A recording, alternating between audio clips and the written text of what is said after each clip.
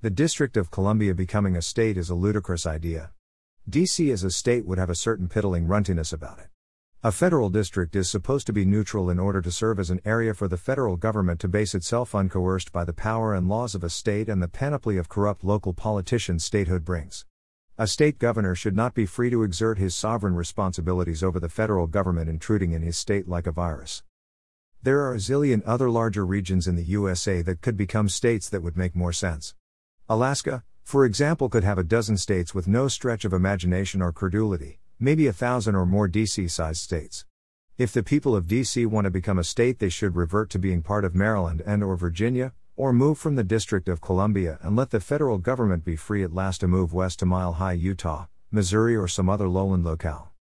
The federal government may want to use the possible statehood of DC to move west and centralize itself in some new location that would be entirely neutral and free of any permanent residents. Living in the new federal district would not be allowed. There would be federal buildings and a capitol there and no housing except for federal officials. Anyone else would need to commute from outside the small federal district on high-speed hyper-tube trains or possibly electric cars. Much has been said of Missouri as the location for a new federal capital. Any state that wants to host the new federal capital would need to relinquish or donate about 25 square miles of its land to the venture, yet would likely receive many times more value than the land in increased federal spending. Utah, Colorado, and other western states of the Rocky Mountain region would also be good locations for a federal capital. The District of Columbia could return to its historical slumber as part of Virginia and Maryland and erase the muscling in on federal business that would fade away as a distant, unpleasant memory. The District of Columbia may be ripening for relocation and fading into history. Many Democrats hate Columbus, and Columbia is a poke in the racist political ant nest of Democrat Party activism. The new federal district could be renamed the District of Washington, although he makes the hate list too for owning slaves. The District of Lincoln would be a good choice, except that historians have found that Lincoln said he preferred his own race and thus he could be viewed by some as racist too. Maybe the sole non-controversial choice would be the District of Truman, since he was less racist than many and dropped the first atomic bomb in history, which may be less offensive to Democrats than racist thoughts. If I were choosing a name for the new federal district, I would name it the District of Jesus. Democrats would oppose that, however, because they prefer godless atheist iconoclasm as if they were restive Muslims. Democrats would assent to the name District of Darwin, I would guess. Evolution's leading figure is regarded as good by Democrats and evolution as the end in itself correct idea for themselves, even as the moral principle of the age whenever it is used in support of Democrat Party goals. Evolving in non-neoliberal directions without an increasing rate of return on capital and reduction of taxes on capital and high income is probably considered unthinkable. Democrats as the party of hate and racism content have an easy target in President Trump.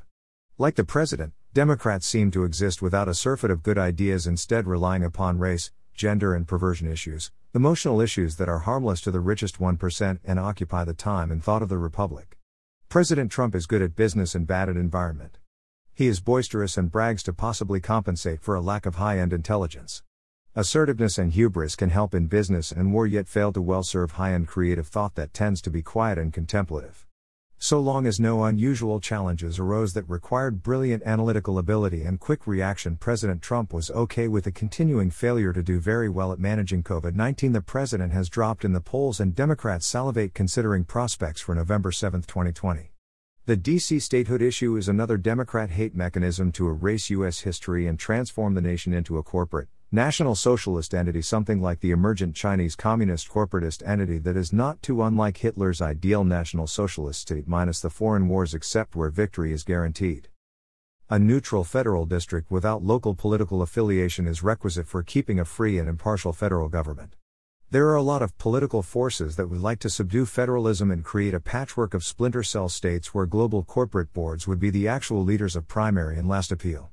If President Trump wants to be re-elected, he should develop a Dr. Welby image if he is capable and create a COVID defense mask in whiteface, blackface, brownface, clearface, lavender face and designer colors that provide full face protection against the virus. The mask should have CDM in bright red letters in the lower right corner.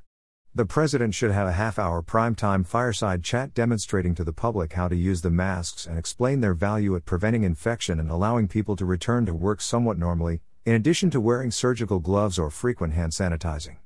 The mask should be easy to wash after removing filters and work well for college students on beaches or school kids on buses.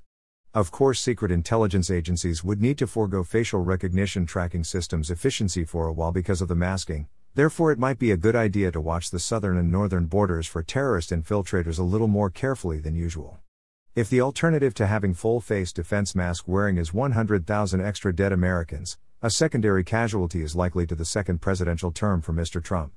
The president should have a top-ranking comedian help him in the CDM show as an assistant able to provide a little, yet not too much, humor. It is noteworthy that the presidential office is too contentious these days and the Congress not bright enough or skilled at making the nation more than a tool for global plutocracy leading to plutocrats over a sub-dictatorship of the proletariat. Perhaps the presidential office should be vacated to 24 years and twin pro-consuls serve instead with one from each party having the job for a year for a period of 4 years alternating power. The Roman Republic had some features that could be emulated in this era where the US government is being reduced to ineffectiveness and Democrats seek to reduce it to a role in the global sub-dictatorship of the proletariat beneath the stars of the 1%.